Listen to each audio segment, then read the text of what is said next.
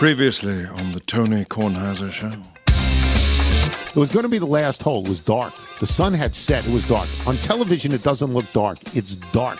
So if you don't win there, and I have some intimate knowledge of this, when Adam Scott won the Masters, they were on the last hole that they could have played. They would have had to come back in the morning. Had they come back in the morning, I would not have been able to have played Augusta on the press lottery. And you'd still be trying to turn on the shower. Yeah, that's right. I wouldn't have known how to do it. This is General George Washington, and you're listening to the Tony Kornheiser Show. Michael's memory is very frightening. He remembers everything. You remember everything. Be careful what you say around me. Yeah, you remember everything. Before the show. So I was planning to talk the entire open of the show. I was going to tell this Carbone's story. Carbone's is a restaurant in New York City. And a friend of mine, who will be nameless, had asked me to do him a favor and see if I could get his daughter and her husband into this place, Carbone's in New York City, which I'd never heard of. And there's a long story involved in this, because it involves Reali, and it involves Remnick, and it involves Pablo, it involves my friend Lisa Robinson. It's a long story. And I would have done that today, but we're shelving that until Friday at the earliest to talk about the new nickname for the Washington football team.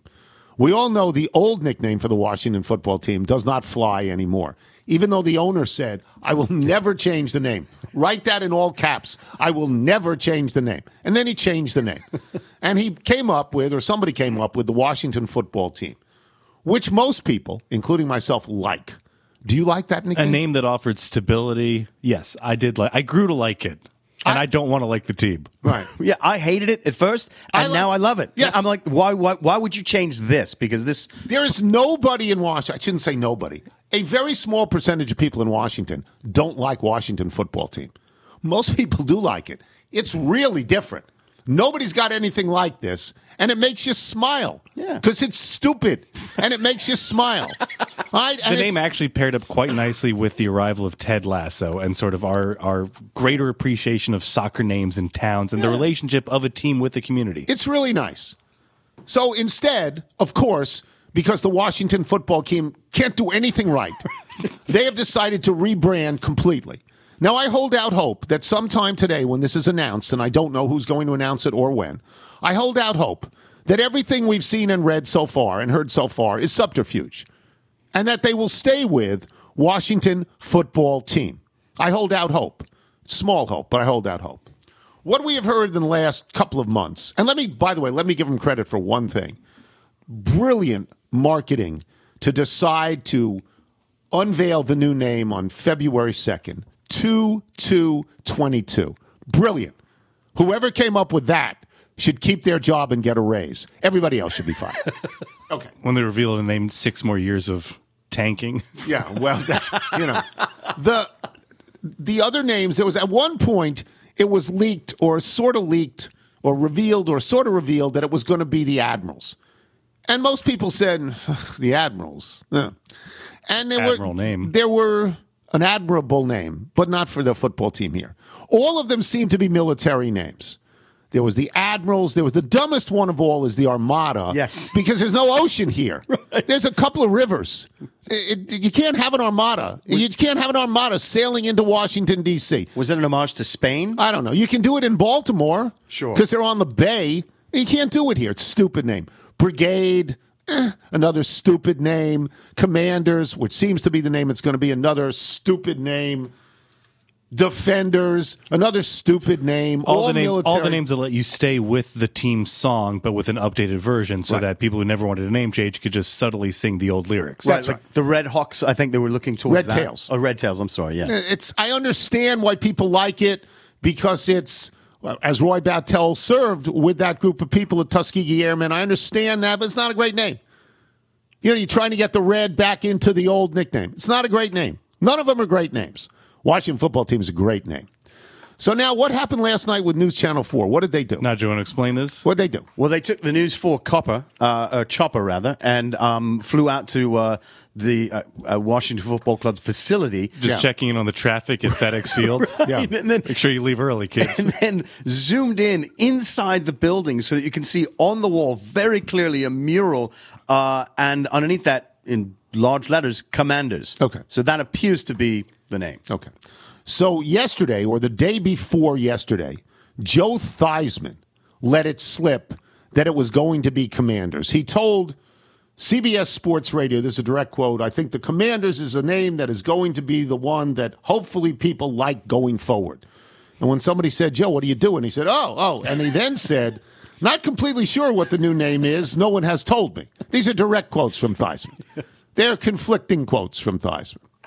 Now, you might say that there has been, and this is why I hold out hope that it would be Washington football team. You might say that there was a conspiracy to sort of defraud the people by using this kind of subterfuge, and that Theismann was a willing agent of that because he loves the team so much. He's one of the greatest 2 or 3 stars the team has ever had. Absolutely. And he would be willing, it seems to me, to engage in the subterfuge, to keep the scent away from what's real. You're now entering PTI April Fool's territory. Okay, so but it looks yes, like great. Commanders, right? It looks like Commanders. Yeah. Now let me explain what's wrong with Commanders. And let me give credit to somebody who I will be talking about a lot today, David Israel, my friend in California. Because when we talked the other day, David said, well, they're going to shorten the name to Commies. To Commies. Let me explain how this works. When you have Commanders is a 3-syllable name, like Timberwolves. Nobody refers to them as Timberwolves. They're the T-Wolves or the Wolves. Headline writers at newspapers, if your name's not Jets, okay, if it's more than 1 syllable, headline writers at newspapers shorten it and give you a new name.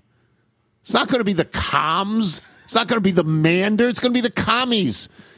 In the capital of the free world, in Washington, D.C., the capital of the United States of America, where politics is everything, you're going to have a team nicknamed the Commies. Was nobody smart enough to understand this? When somebody said Commanders, did nobody say, oh, Commies, are you sure we want to go that way? Are you sure we want to do the Red Scare from the 1950s? You sure we want to do that? It's a terrible name, right? It's a terrible name. Maybe that's going to be the name. You know what? I don't even know. The other thing I wrote down about this was I don't know how it's going to be revealed. But if it was up to me, I'd bring in the guy who does We Are All Caesars. I like Cooper. Cooper's my favorite. J.B. Smoot. I'd bring him in. We're all Caesars. And he could announce the name. It'd be a great partnership with Eastern Motors. Right. You know, this is right, Eastern Motors. This is it's terrible. It feels like it's terrible. It feels like a bad World Football League team name. You know, by the way, the Admirals. I was like, where have I heard that before? It's terrible. The Amsterdam Admirals. That was a team. That's terrible. Yeah, no. All the military ones are terrible. I was hoping that when Theismann let that slip, and we thought it was the Admirals, a few weeks back. I thought these were all. That wasn't Theismann on the Admirals. No, that wasn't him. There was somebody else. But I thought those were all trial balloons. They're like, let's just sort of let it leak out and see how the people react. And if they hate it, then we'll go with another. Everybody hates it. I know. Have you ever heard anybody say they like these nicknames? It's terrible. Nobody liked the Wizards. When they changed from the Bullets to the Wizards, nobody liked the Wizards, and nobody likes it now. Yeah. You accept it? One of the things that... Better since they changed the colors. Okay. Yeah. And they went back to red, white, and blue. Yeah, played up to the DC. Yeah, that's fine. But it's not a great nickname, Wizards. It's alliterative, but it's not a great nickname. And by the way, they're not Wizards. They stink. They don't ever make the playoffs. They're lousy. And I always say the wrong name. I say the old name. And I have to stop myself when I say the old name. But these... rebranding. There's a story in the Post about companies that have rebranded successfully. And they give a lot of examples, and I don't think they've rebranded successfully. I don't really think they've rebranded successfully at all. You know, I mean, that's somebody else's judgment. It's not mine. Like full name or just logo? Full name, and they talk about, for example, what was Uncle Ben's Rice. Right. And now it's Ben's Rice. Okay. It's Ben's. Let's not go crazy and say they're selling out. You can't find it on the shelves. It's Ben's Rice. The people that buy the rice buy the rice. Right. That's how it works. There have been rebrands that have been terrible. New Coke. Oh, it's terrible. Went down the drain. Yeah. I mean, let's not overthink it. Commanders is a bit. Am I wrong? No. Jimmy Hittner is a bad name. No, it's terrible. And I had Admirals is a bad name. Armada is a ridiculously stupid name. Brigade is a bad name. To the point, Defenders you just wish they didn't tease you with 2 years of WFT, where they went to the playoffs good one year name, and right. should have gone the second, It's a good even with name. no quarterback. it turns out it was Has a really anybody good name. stood on the corner and demanded it be dropped? No. Now, they might say you got used to that name and people were yelling at WFT when it first came out, but the one thing that can change all this is if they actually go out and win. They win. When they get Jimmy Garoppolo next year, when San Francisco says, we drafted this kid third, Trey Lance, we're going with him, who wants Jimmy? And Washington will want Jimmy. I'm trying to picture in my head the It's not as good a story as Carbone's. Carbone's a much better story than I can't this. wait to hear that, Yeah, it's actually. much Can you better just story. imagine all those people you're talking about at one dinner together? Remnick, Reale, the unnamed Pablo, diner? and then the Yeah. person for whom we tried to do this favor. I mean, I got into it. That'd be a great I mean, dinner. I really got into it. So I now have a list of the best 3 Italian restaurants in New York City, though. It's a good list to have. Yeah. All right. Try the ravioli. We'll get out of here. Try the veal. We're here all week. That's the line. It's such an old line. It's like an Uncle Milty line. For God's Feel sakes. full of vaudevillian, yeah. We will get out of here now. We will have Bob Ryan when we return to talk about Tom Brady, and later in the show, Kevin Blackistone to talk about the class action suit filed by Brian Flores, which caught a lot of us, unguarded yesterday. Like, I found out about that maybe 4 o'clock. We're supposed to start taping if people are on time at 4:30, and we found out we had to switch the whole show around. It's fine, but I had no idea that was coming, and I booked Kevin in before that, so we can even talk about that. That's our show today. I'm Tony Kornheiser. You're listening to the Tony Kornheiser Show. This is the Freshly read. Food that's fast does not have to be fast food. Freshly offers quality meals without the hard work. Their meals are designed by nutritionists, cooked by chefs, then delivered fresh. Other meal deliveries need to be prepped and cooked, but Freshly is ready to eat in 3 minutes. No one wants to spend an hour cooking dinner after a rough day at work or an infuriating commute. At the end of a long day, takeout doesn't have to be your only option for an easy dinner. Whether it's for you or your whole family, Freshly gives you convenience, flavor, and nutrition. I'm just going to go off book and say that a lot of companies do this now. And I recommend this because although you're not cooking, these are fresh meals. I mean, these are good meals.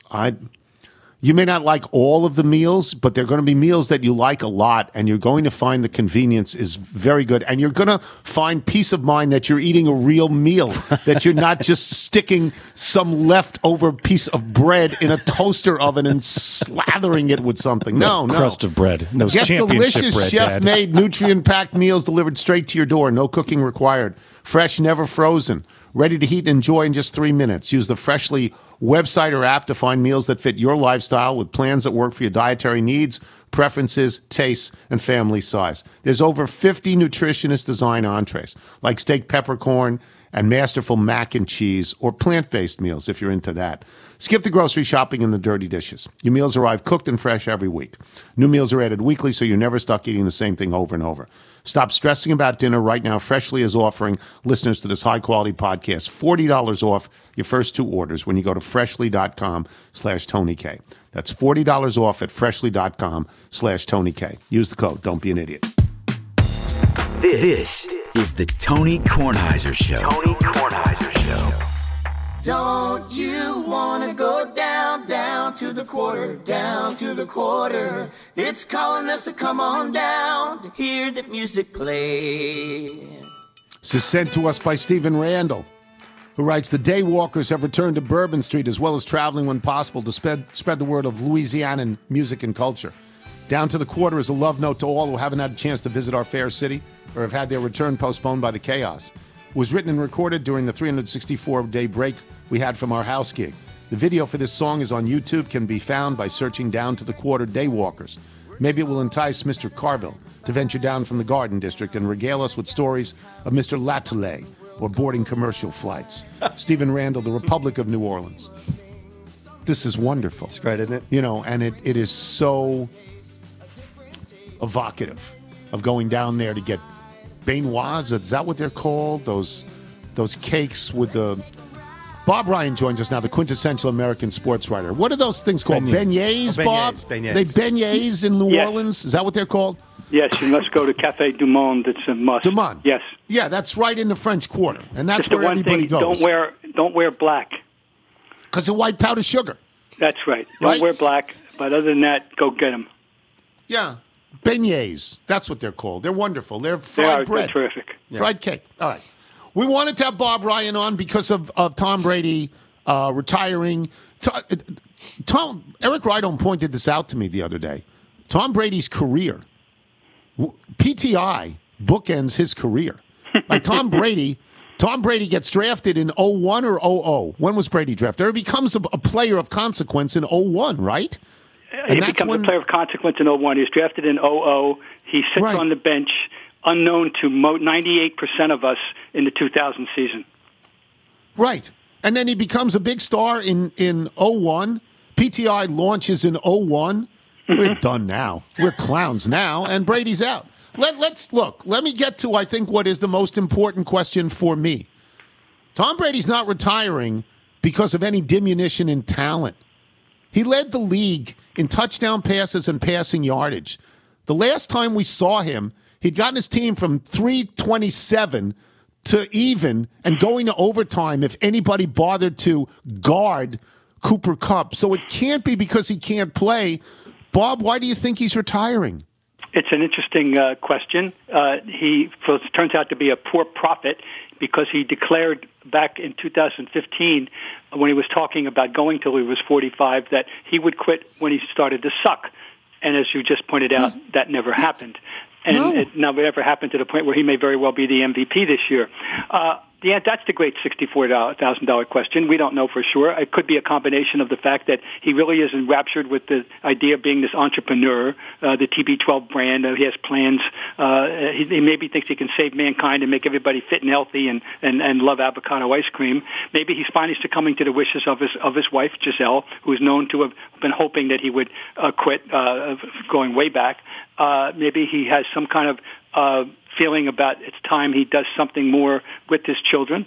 His older boy is 14 now. It could be a lot of things. And also, Tony, we could be burying the lead here. With a team facing a roster change in which about half the team literally is a free agent, he may be thinking, and this has been postulated by many people, that the team next year won't be up to his standard and he's not going to be a part of it. So go to Denver. Go to Denver. Go somewhere else. All right. So the answer is nobody knows unless he will sit down and if he will really articulate it and specify it, A, B, C, D, E for us. Until he does, then we're all guessing.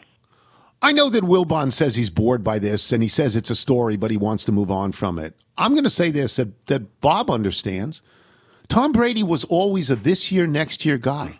He never, ever, ever even considered the possibility that he couldn't play, right? Never.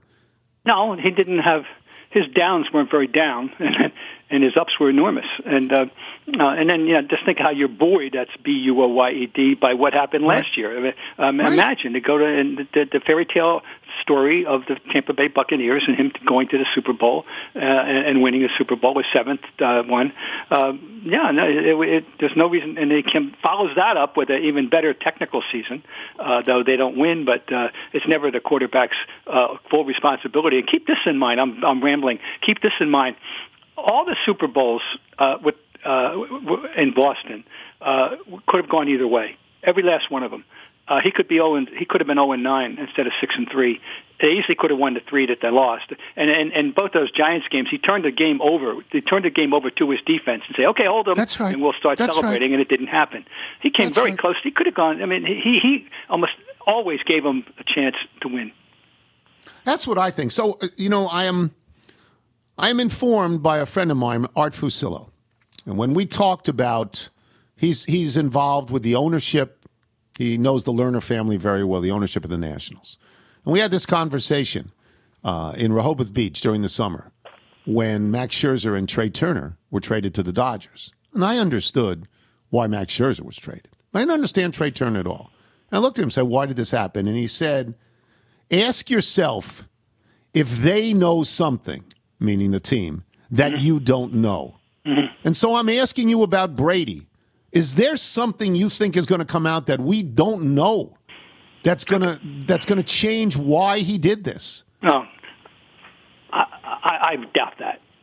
No, you never say never, and I think we've all lost the capacity for shock in many ways in sports. But I don't have any idea what that might be, so I'm going to say I doubt it. Okay. How is he regarded right now in Boston? Is he beloved? A lot less than he was mixed? 24 hours ago. You are aware of the incredible uproar that is taking place here over the fact that in a 9-page Instagram announcement, he made no mention of Boston. The organization, the teammates, the fans, nobody. And that is the topic A up here today. Why do you think he did that? Well, he's a smart guy. That's the subject of speculation. Is this the final payback to Bill and because he felt that he was discarded? And does he start nurturing a grudge going as far back as the day that Garoppolo was drafted? And I have long maintained, among many others, that Bill Belichick was ready to move on at that point after taking a look at Garoppolo. Did not want to make that trade, reluctantly made a trade, and made sure that when he did trade Garoppolo, it would be to a good home in a sense. But anyway, we don't know. But it's an uproar. It's now one of the small weak rationalizations is, well, when he left Boston 2 years ago, he made all those statements. He made all those, said all the proper goodbyes. But on the day of your retirement, to go rhapsodizing and thanking everybody, including the equipment manager and the parking lot attendant, and I'm not being facetious, everybody imaginable in Tampa, and not making no mention of Boston, it's not going over well. He's spoiled. He is spoiling his image here right now. I don't know what his relationship is with Belichick. I don't imagine it's all that good, but I always thought he had a great relationship with Kraft. Is it possible he doesn't? No, that's stunning because Bob Kraft reiterated that he felt he was the a surrogate son to go along with the sons he actually does have. And Kraft, I'd love to know what Bob Kraft would tell you this morning. How can he not be hurt? I would think this is not going over well there either. It's really inexplicable. Someone should have stopped it. And he had a chance to make an amends yesterday, and he sent out a weak little thing. Didn't even with emojis and love you all, and that's it. It wasn't even a complete sentence. So that made it even worse. This can't be Boston. It's got to be Belichick, right? You're thinking it's got to be personal towards Belichick? Well, something they had a 25-minute nice kissy face supposedly when he came to Boston this year, but right. As I pointed out to you, he did not leave happily. He in that regard. So once again, the fans treated him royally, obviously, for all those years, and properly so. Yes. So yes. There can't be anything against the fans directly. Let me get to a larger question here. I tried to do this yesterday on the PTI show. And that's to make the case that he's the greatest team athlete of all time, because it's harder to win in football than any other sport because of the nature of single elimination playoffs, because you're not on the field, for more than half the time, so you don't have the direct influence that you do in basketball or hockey, not so much in baseball because you're off the field half the time. And the 7 and the 10 dwarfs everybody else's numbers in that particular sport. Wilbon, of course, will make the case for Jordan, but Jordan's got 6. He's got 6. And Jordan's second act in Washington, we're nowhere near, Bobby, Tom Brady's second act in Tampa. And I came down to I guess that the only person I would say maybe I couldn't put him over is Bill Russell. These are Boston guys. That is the only question. Now, fully recognizing that Russell's time and place were entirely different, that he started out in an 8-team league and ended up in a 14-team league, and the world was different, and the playoff format was different, and so on and so forth, et cetera, et cetera. The one thing I always point out to people, just as a conversational point, if you have an 8-team league, the talent is concentrated better. The best 80 players in the world were in the NBA. There was a concentration of talent. So in that sense, it might be harder in that regard. Obviously, when you have to win additional playoff series every time you play, there's a chance you can lose. So, but it is Russell. So people, I'll say it, I'll happily point out that from 1955 to 1969, Bill Russell competed for 16 championships, 2 NCAAs, an Olympics, and 13 NBAs. It just so happened his team won 14 of those, and it wasn't a coincidence that he was on those teams. And one of the ones they lost, he was hurt, and in '58 they easily would have won over the Hawks and Pettit, etc. If he had not been hurt. So you gotta just have him in this conversation. I do, and it always makes me wonder, because when you recite things like that, it makes me wonder how easy it is for people to just not even consider that he's the greatest basketball player of all time. Nobody thinks he's the greatest. That's another topic entirely, because right. I always have, when we get into the discussion, greatest achiever, yes, because the greatest basketball achiever of all, though, is Kareem, starting in high school. Nobody was more prominent in all 3 phases of the game, high school, college, and pro, than Kareem Abdul-Jabbar. Bill Russell, high school, is not noted, it's not famous or anything else. Kareem was the most famous high school player of the 60s. Right. So, but then you're talking about centers, and centers have an entirely different job description. You can't have a point guard. It's got to be a mid-sized player, as all around, passing, shooting, rebounding, dribbling, defending, and that lets the centers out, lets the point guards out, and it restricts it to the 2 people that we always have the conversation on. If you like LeBron or if you like Michael. Oh, I would take Jordan over LeBron. I mean, Jordan. Well, I would say, it's funny when you analyze the skill set.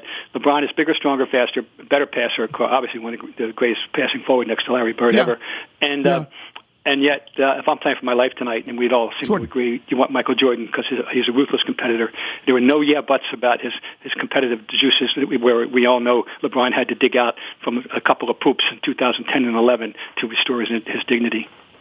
So you have Russell 1 and Brady 2 of greatest team athlete ever? Well, I think it's I'm going to say they're different. I'll go equal. Isn't it funny they both played in Boston? We're so lucky here, Tony. It's just incredible. Yes. We're so lucky. Yeah. You guys in Boston, Mass, since 1925 when Eddie Shore showed up, and including World War II when Williams was in the Army and Milt Schmidt was in the Army, we have never lacked for a first ballot Hall of Famer in any of the 4 sports at any given point in time. No other city can make that statement.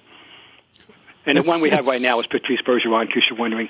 And we have never lacked for one. We've been so blessed. And people here, I always preach it. I hope you appreciate how lucky we've been. Thank you, Bobby. As always, appreciate it. Okay, Tone. Bye-bye now. Bob Ryan, boys and girls. By the way, I wanted to add this because he was talking about how Tom Brady was going to go into that TB12 stuff. Peter Melman yesterday wrote me a note saying, I hope next year at this time he weighs 350 pounds. Thought that was funny. By the way, we do have some breaking news. It is official. It is the Commanders. Oh, okay. So that's like, 15, 20 minutes after we said what we said? Yes. It's a bad name. Bad name. We'll take a break. Kevin Blackistone will join us when we return. I'm Tony Kornheiser. You're listening to The Tony Kornheiser Show. This is the X-Chair ad. From the moment you sit in an X-Chair, your body will immediately say, so this is what a real office chair is supposed to feel like. I add parenthetically, I'm sitting in one now. Can your current office chair give you a massage while you're working? X-Chair can. Can your current office chair heat up or cool down? X-Chair can. It's all in the Elemax massage and temperature regulation, exclusively designed and made for X-Chair. And once you feel the customized support of X-Chair's patented dynamic variable lumbar, or DVL, your back will never be happy in any other chair again. High performance, quality engineering, extreme comfort. Those are all reasons to love the X-Chair. Go ahead and try X-Chair for yourself, risk-free for 30 days. And once you realize how much better your chair should be, you're never going to go back. Go to xchairtony.com now. That's the letter X, chair, TONY.com, or call 1-844-4XChair for $100 off your order. X-Chair has a 30-day guarantee of complete comfort, and you can finance your purchase for as little as $30 a month. xchairtony.com. And again, use the code.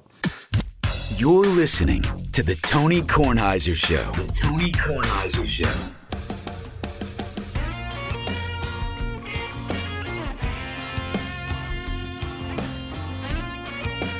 This is Andy Clark writing us, otherwise known as Maddie Clark's father, and I've attached another song for all of you.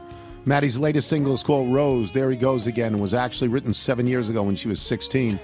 A teenage rumination on jealousy, comparison, heartache, and loss. It features, in the words of one music blogger, a classic rock vibe with relatable storytelling and a passionate vocal delivery, not to mention cool percussion, lush horns, and a title in the esteemed tradition of I can't get no satisfaction because it has parentheses in it. It's available in all the regular places. How'd you like to have a child with this kind of talent? If I'm Andy Clark, I stop working. I'm living off this kid. Michael, if people like Maddie Clark, who writes this beautiful music and sings it, sends us stuff, how does she do it? Well, thanks for that toss, Dad. I'm sorry I let you down somewhere along the way. Great golfer. Please send your music to jingles@TonyKornheiserShow.com, and hopefully you can make your dad proud. I walked into that one. That was a mistake by me. Let me describe how we decided our next guest, how Kevin Blackistone got on the show. Yesterday, I don't know, around 9 or 10 o'clock, I was thinking about who should be on the show. And I noticed that there was the Harbaugh talk about how Harbaugh was going to be the coach at Minnesota. And nobody can argue Harbaugh. Harbaugh was 44-19-1 and went to a Super Bowl in the NFL. There's no argument against Jim Harbaugh going back to the NFL at any team. There's just no argument, so don't even start. But I thought, okay, so there are 9 openings, and then all the people who have been hired already are white. No black people have been hired. And I said, well, let's talk about that. And I thought Kevin Blackistone would be good to talk about that. He writes about these subjects a lot in the Washington Post, and I know Kevin, and I like Kevin. So I called him, and I said, would you be on the show? And he said, yeah. And then, what was it, Kevin, about 3-4 hours later? That's right. 3 or 4 hours later, Brian Flores files a lawsuit. Drops out of the sky. Yeah. And he files a lawsuit. Amazing. Yeah, and so all of a sudden you have to remake everything. So I'm really happy that he's going to be on the show. And then I get this note yesterday. I saw it this morning from, David Israel, right? He's a Northwestern boy. Yep. You know him. He's older than you, but he's brilliant. He's a legend. He's absolutely brilliant. So David says, I want to be on the show. And I said, I got Kevin. He's your boy from Northwestern. David goes, oh.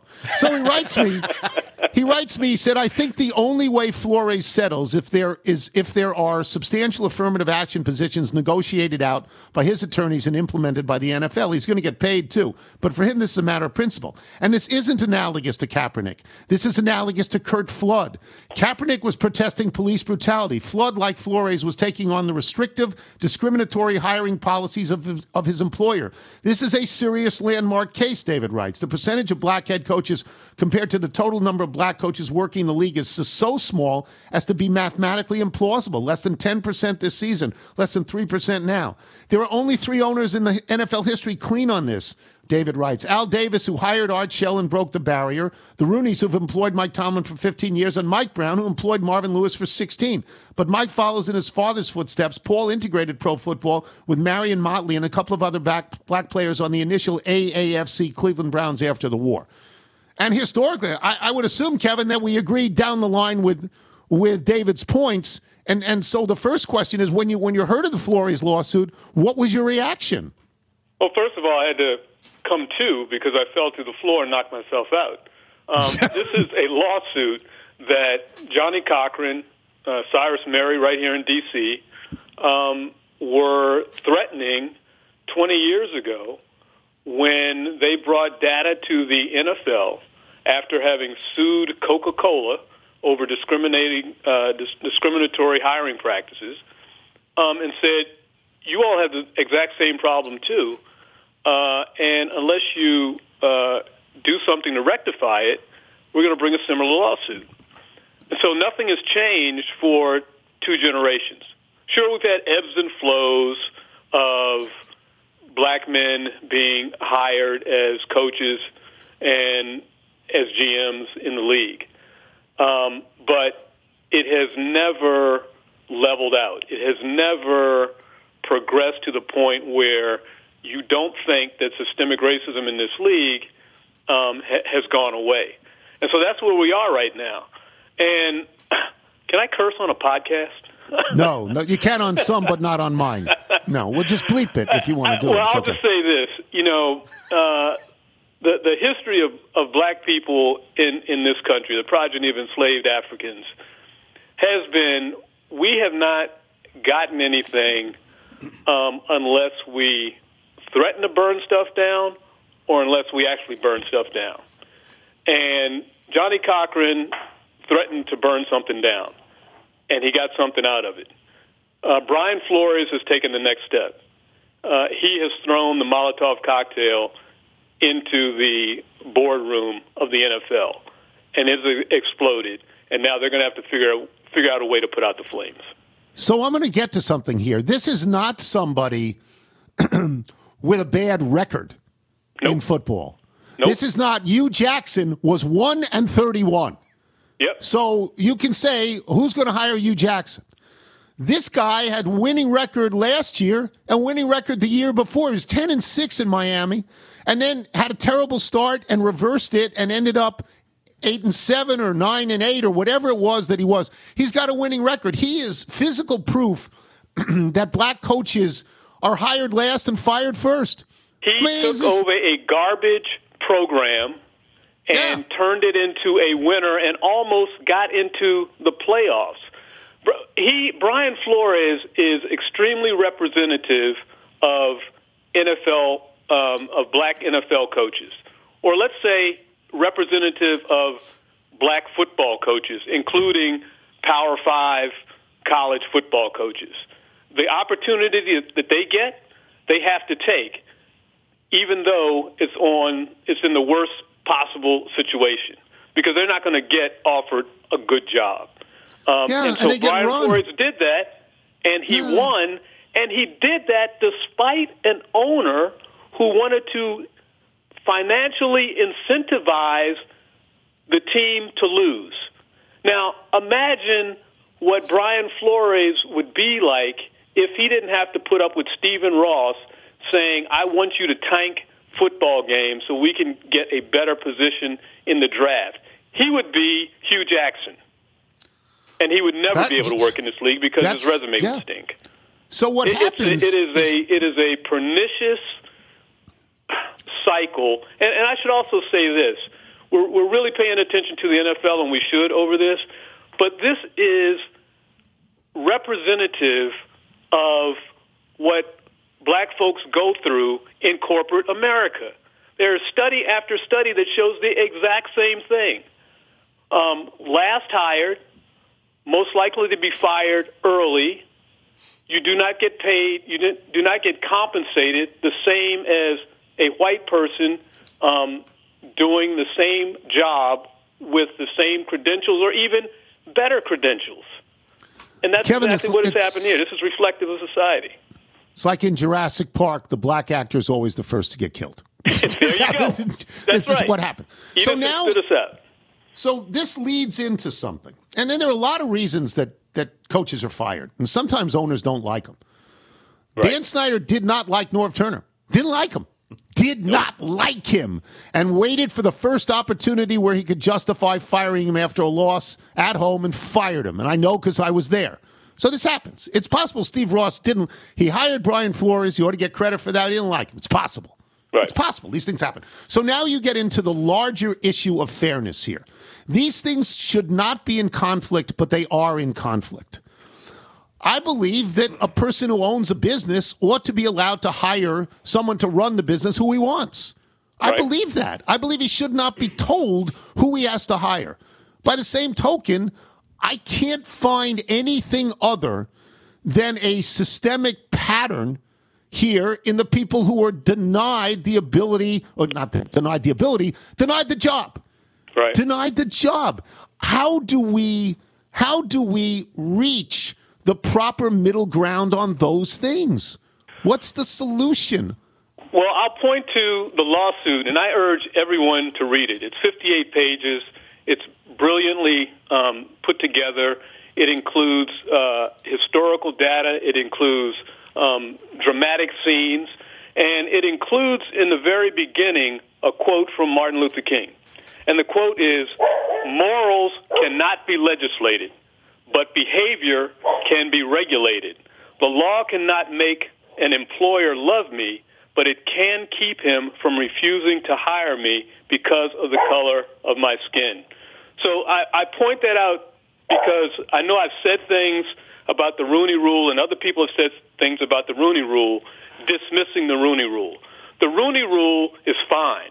The Rooney Rule is a good remedy. The Rooney Rule works. The problem is the people behind the Rooney Rule. So you can't make them do the right thing. But you can certainly come up with some sort of regulations to behoove them to do the right thing. But you don't want to disincentivize somebody. You know what I mean? You don't want to punish some. For example, what I said earlier about Harbaugh.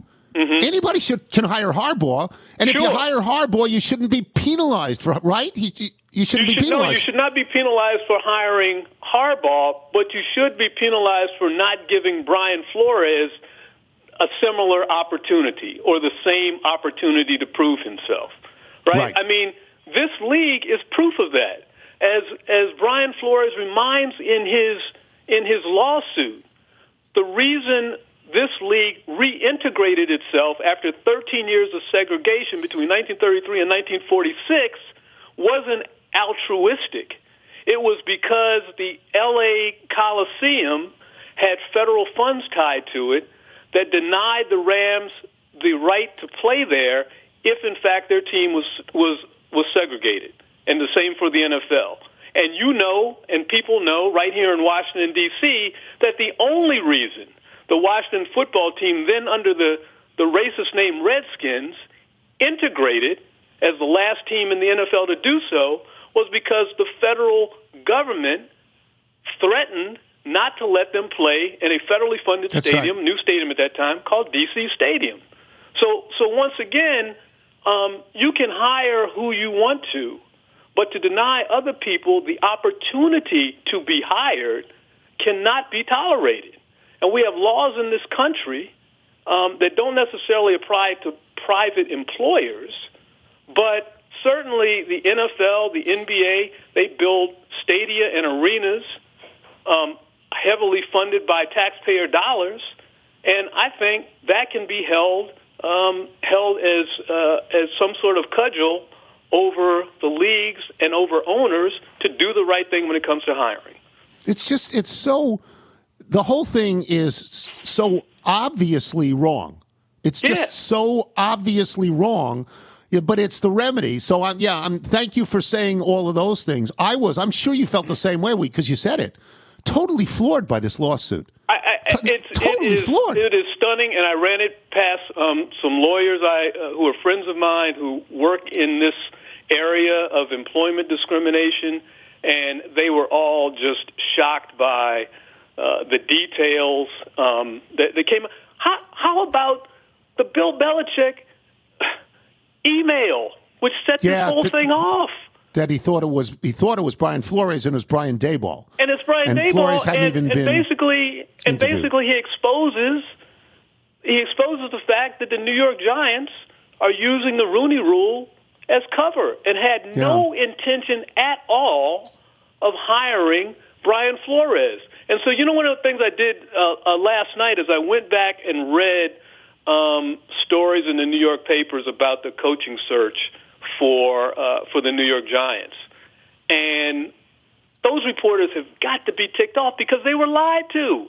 Yeah. They were lied to, and the fans were lied to. Brian Flores had no shot, and to his credit, he goes through with the interview. You said it was 58 pages, the lawsuit? Let me just say this. Let me say this out loud. It's a brilliant This didn't happen overnight. This did not happen overnight. This has been in the planning for a while. Right? I'll tell you a theory that I heard. A friend of mine said that it is quite possible. He said that probably what happened was this particular lawsuit, this particular law firm had pieced this together. Sure, and they were waiting for the right guy, waiting for the face. Yeah. They were waiting for somebody to step up to the plate. What would you say that, I know everybody says the same thing, that this means that Brian Flores will never get a job in the NFL. I don't think that's true. I think he's hireable. What do you think? His resume certainly makes him hireable. Now, the question is whether or not he is toxic to the league like Kaepernick, and nobody will hire him. If no one hires him now, now he's got another lawsuit. It's called collusion. Yeah. He's got an interview coming up today or tomorrow down in Houston where they fired a guy after 1 year who had a broken down roster because his quarterback was facing 20-some sexual harassment lawsuits and couldn't play in the NFL. It's unbelievable that he even won 4 games and that team was competitive. It's totally unbelievable. That was one of the places I thought Brian Flores could work because the GM and he worked together in Boston. Yep. So I thought that might actually happen. Oh, and it's stuff happens in the NFL that is Deshaun Watson. But everybody says, well, where is he going to be traded? Are you people kidding? Right. He's not playing until these lawsuits are settled, and he may never play. Am I right, Kevin? This is insane when people talk about Deshaun Watson. Insane. Yeah, it is. I don't see he's not tradable. He's not a There's 22 commodity. Lawsuits. Right. Until that's dealt with, he won't be in the NFL. Wilbon and I sit there as people bring up story ideas about where Deshaun Watson might play. We go, what are you talking about? Right. Well, seriously, what are you talking about? Anyway, thank you, Kevin. Thanks for waking up. Care. Kevin Blackistone, boys and girls. We'll take a break. Email and jingle when we return. I'm Tony Kornheiser. You're listening to the Tony Kornheiser Show.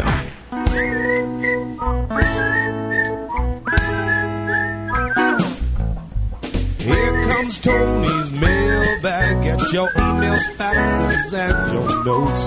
Here comes Mr. Tony's mailbag. On a reason for all of your folks. Big Star Wednesday.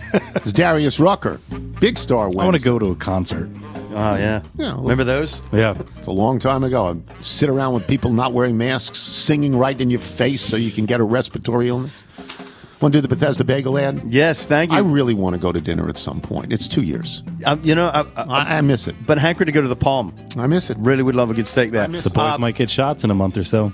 That would be great. There you go. That would be great. Bethesda Bagels, we love them. You will as well. Bootsy gets the booster. Boots, Chapter 2. Booster, yes. BethesdaBagels.com for location in the D.C. area nearest you. Pop on in, and you'll be thrilled. That's it for us today. Before we get to the mailbag, let me just say, and when I die and they lay me to rest, going to go to the place that's the best. When they lay me down to die, going up to the spirit in the sky. That is the definition of a one-hit wonder. Norman Greenbaum. That's a great song. It is. He didn't do anything after that anybody remembers at all. And that's a great song. I think I read some place that he became an organic farmer. I think a goat farmer. A goat farmer, is that what it was? I think so, yes. Thanks to our guests today, Bob Ryan and Kevin Blackistone. Thanks as well to today's sponsors, X-Chair and Freshly. Remember, you can listen to us on Apple Podcasts, Spotify, Google Play, and Odyssey. If you get the show through Apple Podcasts, please leave us a review. From Alan Keck in the 20024. During last Wednesday's show, I kept anticipating an inspired rant that I was sure was coming. Ever since I saw the news scroll on the bottom of ESPN, I was looking forward to your input. But sadly, amongst talks of crypto, Sean Payton, and Brad, and a monkey making bets, there was nothing. I, of course, am talking about the hated Stony Brook Seawolves getting the coveted invitation to the Colonial Athletics Association. I mean, who do they think they are? They're willing to break a storied rivalry with Binghamton for what? You think Hofstra will give you the same level of animosity that Binghamton ever did? And don't even get me started on the snub from the CAA. Binghamton, as we all know, used to be called the Colonials, for goodness sake. What could be a more natural fit? I'll hang up and listen and wait with bated breath for whatever plan you and Harvey Stenger have to put together to put this right, to right this wrong. Stony Brook and the CAA, come on, man. I don't care where they go. You know, if they want to go to the CAA, if they think that's an advancement for them, good. I'm good with that. I believe you play Stony Brook tonight. I hope we beat them, but Stony Brook's better than we are. We'll see. We lost to UMBC the other day. Yeah, lost by two. From Patrick Sitter in Sioux Falls, South Dakota. I find dumping the contents of a 16-ounce jar of Duke's mayonnaise into the pot of boiling eggs generally does the trick for easy peeling. Yeah, thanks. Stuff's slippery. Yep, that's a good memory. Brian Rigsby in Elon, North Carolina. With all this talk about cooking eggs, I finally had to chime in. The emailer's talking about putting the eggs in the water after boiling and then cooling in ice water. Correct, that works well. I used this method for years until I found the Revolution toaster of egg cookers. The Cuisinart Egg Central Cooker is so much better and easier. It can cook up to 10 eggs at a time. It only uses a small cup of water, and you do not have any shells break open, like you sometimes do when boiling them. The shells come off perfect every time. It also has an automatic timer. The price is $40, which for an egg cooker is high, but you will save that in water usage. That is, as long as it's not used in Rehoboth Beach. Surely, Mr. Tony, if you can pay $300 for a toaster, you can get an egg cooker for $40. I could. I can. But I can afford that. you prefer the old style of boiling the eggs and all Because that. I'm an old It's all about the process and I'm an old debating person. what's the correct order of I operations. like doing it myself without newfangled stuff. That's it. From Linda B. Boiling in eggs. Cape Coral, Florida. Buy an egg cooker. Set it and forget it. The best invention ever. Looked at your website. You're not a bad-looking guy, and you're not old. How great is that? An egg cooker. This one she wrote is Dash. The Dash egg cooker. From Elizabeth Gardner in Austin, Texas. WFT fan, she writes, new name coming, 2222. Yeah, we know. We talked about it. 1 point to add to the boiling eggs email, adding eggs to boiling water and ice water after boiling. Valerie Bertinelli, and I add parenthetically who I've met. Valerie Bertinelli also recommends hitting top, bottom, and sides of egg on counter before peeling.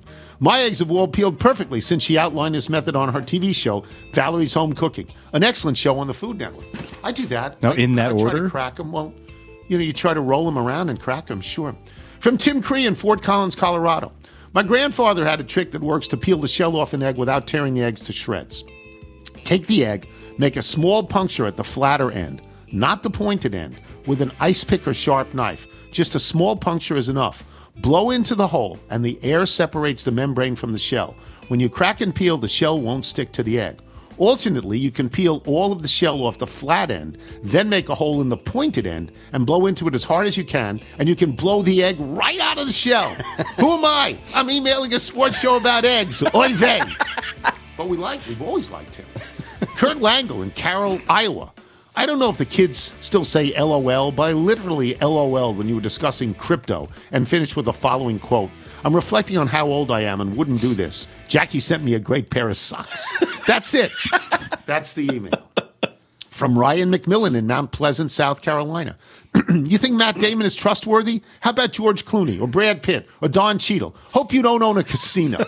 And he's referring, of course, to the Ocean's 11 series. Yes. Here's a haiku from Shad for crypto. A fine line between a pint of blueberries and pile of crypto coins.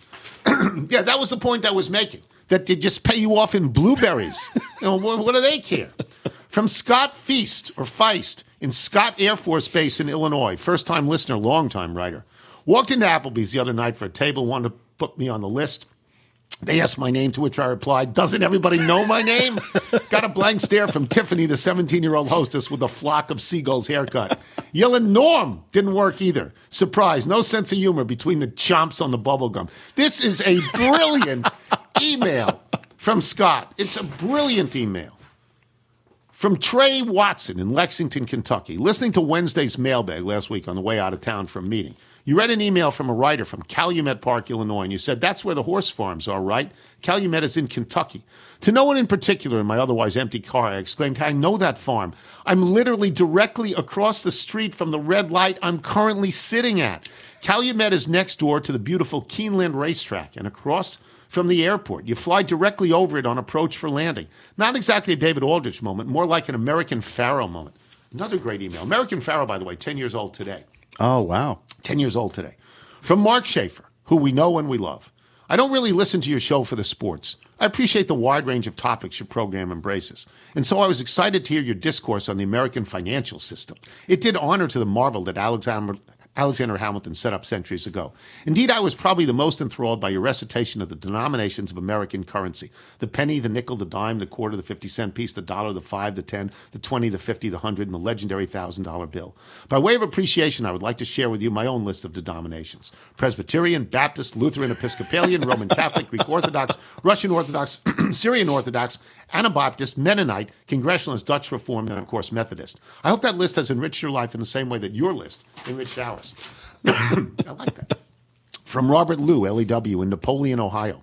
Dear Dr. Gummy Bear, in answer to your question about whether there is a Huntsville, Ohio, I can confirm for you that there is. It's a small village of about 431 people. It was incorporated in December of 1865 and named for a government surveyor named Aaron Hunt. One notable resident of Huntsville may be familiar to you. Lillian Brown, the woman who, among her many accomplishments, did makeup for 9 U.S. presidents and wrote the books Your Public Best, The Polished Politician, and Speaking to be Understood. I'm sure you have a story or two about her, so I'll let you take over from here. I don't, actually, but I'm always happy to know. I'm happy when people tell me who's famous from their town. Yeah, it's always fun. That makes me happy. From Ken Scudder in, but not from Philly. Dear distinguished Binghamton alum, the email asking if you knew of anyone who would be interested in coaching the NJIT bowling team shocked me for two reasons. One, because you were so nice to have such a hated rivalry. Two, because you overlooked the most obvious candidate. A man who consistently bowls over 200, who knows plenty of famous athletes, who could give encouraging pep talks before big tournaments, and who even owns his own bowling ball. That's right, the next coach of the NJIT Highlanders bowling team should be none other than Michael Ray Wilbon. Just don't tell him that the campus is only 4 miles from I-95. Would be a great fit. From Lyle Wisner in Arnold, Maryland, on the subject of outlets, 7. Sad. From Aaron Bauman in Milwaukee. I recently read Gay Talisa's Frank Sinatra Has a Cold upon your indirect recommendation. It's one of the greatest magazine pieces ever, of all time. On the subject of life-changing recipes, please see Dean Martin and Frank's world-famous burger recipes. Martin's Burgers, 1 pound ground beef, 2 ounces of bourbon chilled. Preheat a heavy frying pan and sprinkle bottom lightly with table salt. Mix meat, handling lightly just enough to form into 4 patties. Grill over medium-high heat about 4 minutes on each side. Pour chilled bourbon in chilled shot glass and serve meat and bourbon on a TV tray. Sinatra's Burgers. 1, call for Dino. 2, tell him to make it. Tell him to make you an effing burger. 3, drink his bourbon. Another one. From Lauren Helvey. Dan Byrne is a genius. I hope you never quit inspiring him to write. Rope and a yardstick has been the only thing to knock. We don't talk about Bruno. You can ask Michael about this out of my head. Albeit temporarily as my 4-year-old turns Encanto on at least once a day. Tell me what that is. I don't know. That must be the movie. The new movie. And well, there's no keeping that song out of your head for long. I do enjoy the break, though. And one more from Amy Fagan in Batavia, which is in upstate New York. Batavia, New York. As a Western New Yorker, I respectfully disagree with Phil and Wilbon. While the answer to all your questions is money, the answer to the biggest heartbreak in Buffalo is wide right, because that was for immortality, for a Super Bowl. My list is as follows. 1, wide right. 2, 13 seconds. 3, Music City Miracle, forward lateral. 4, no goal, 99 Stanley Cup Finals when Brett Hull's foot was in the crease when he scored the third in the third OT. And 5, Hail Murray. Now I need a drink. Feel free to send any of your alcohol freebies this way. If you're out on your bike night, everyone, after a really good list of emails, do wear white. I go from Marblehead to Revere. Revere! Don't you wanna go down, down to the quarter, down to the quarter? It's calling us to come on down to hear the music play.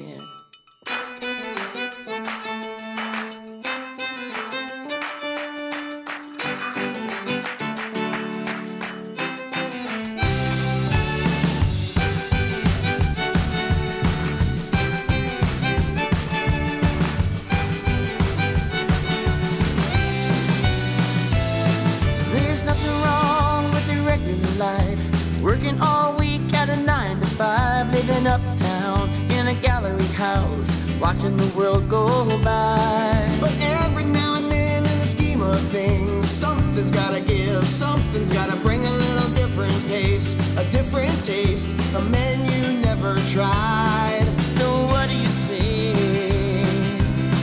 Let's take a ride. Don't you wanna go down, down to the quarter, down to the quarter? It's calling us to come on down, hear the music play. I'm gonna tell you straight up, I wanna go down, down to the quarter. It seems like a really blue moon since we let the bon ton relay.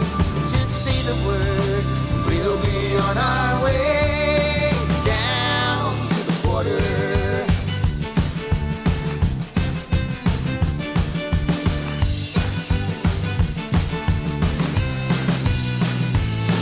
Remember all those years ago when we just get up and go, when the spirit moved like an 80s groove, taking over you and me. We can get it all back again, the adrenaline rush, your foolish grin. There's nothing to lose but these old blues. Can I get a little amen? So what do you say? Are you all in? Don't you wanna go down, down to the quarter, down to the quarter? It's calling us to come on down, hear the music play. I'm gonna tell you straight up, I wanna go down, down to the quarter. It seems like a really blue moon since we let the bon on our way down to the quarter.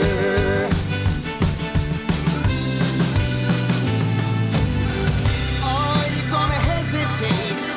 Are you gonna make me wait? Will I have to guess if you will say yes? Don't you wanna go down, down to the quarter, down to the quarter?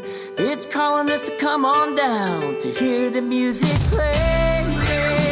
I'm gonna tell you straight up, I wanna go down, down to the quarter. It seems like a really blue moon since we let the bombs on the lake. Don't you wanna go down, down to the quarter, down to the quarter? It's calling us to come on down, hear the music play. I'm gonna tell you straight up, I wanna go down, down to the quarter. It seems like a really blue moon since we let the bombs on the lake. Just say the word, we'll be on our way. Say the word, we'll be on our way. Yeah, say the word, we'll stand 6 feet away down to the quarter.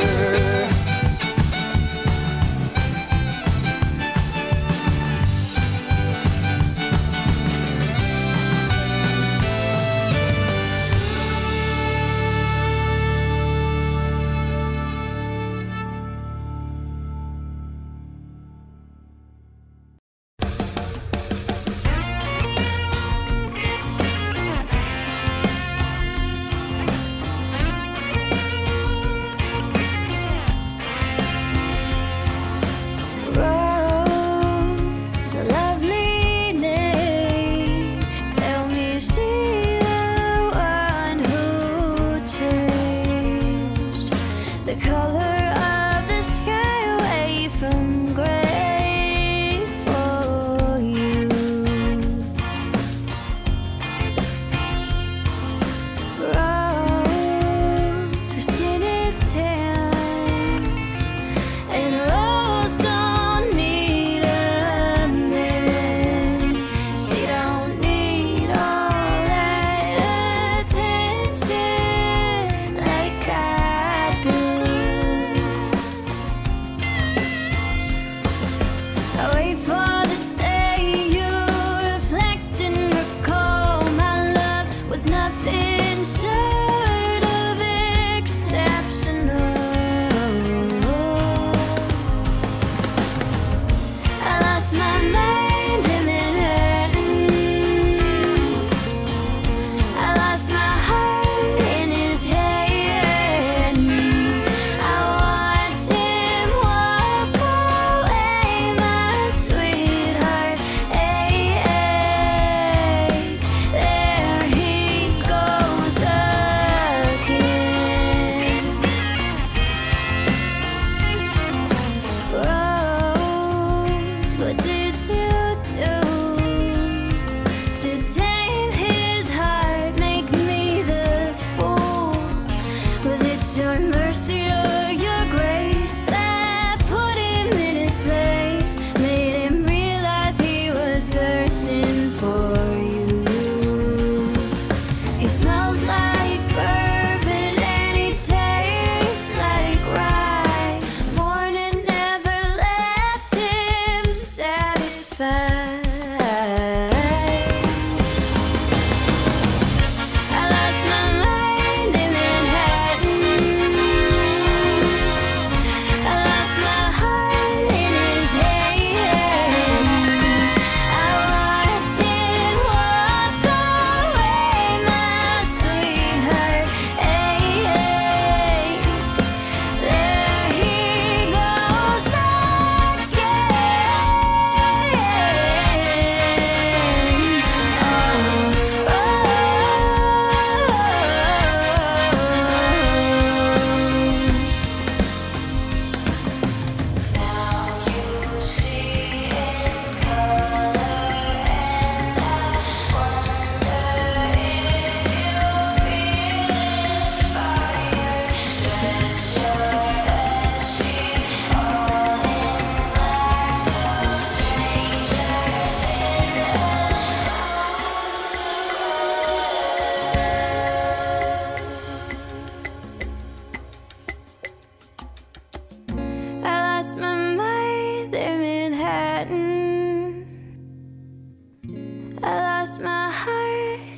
his head.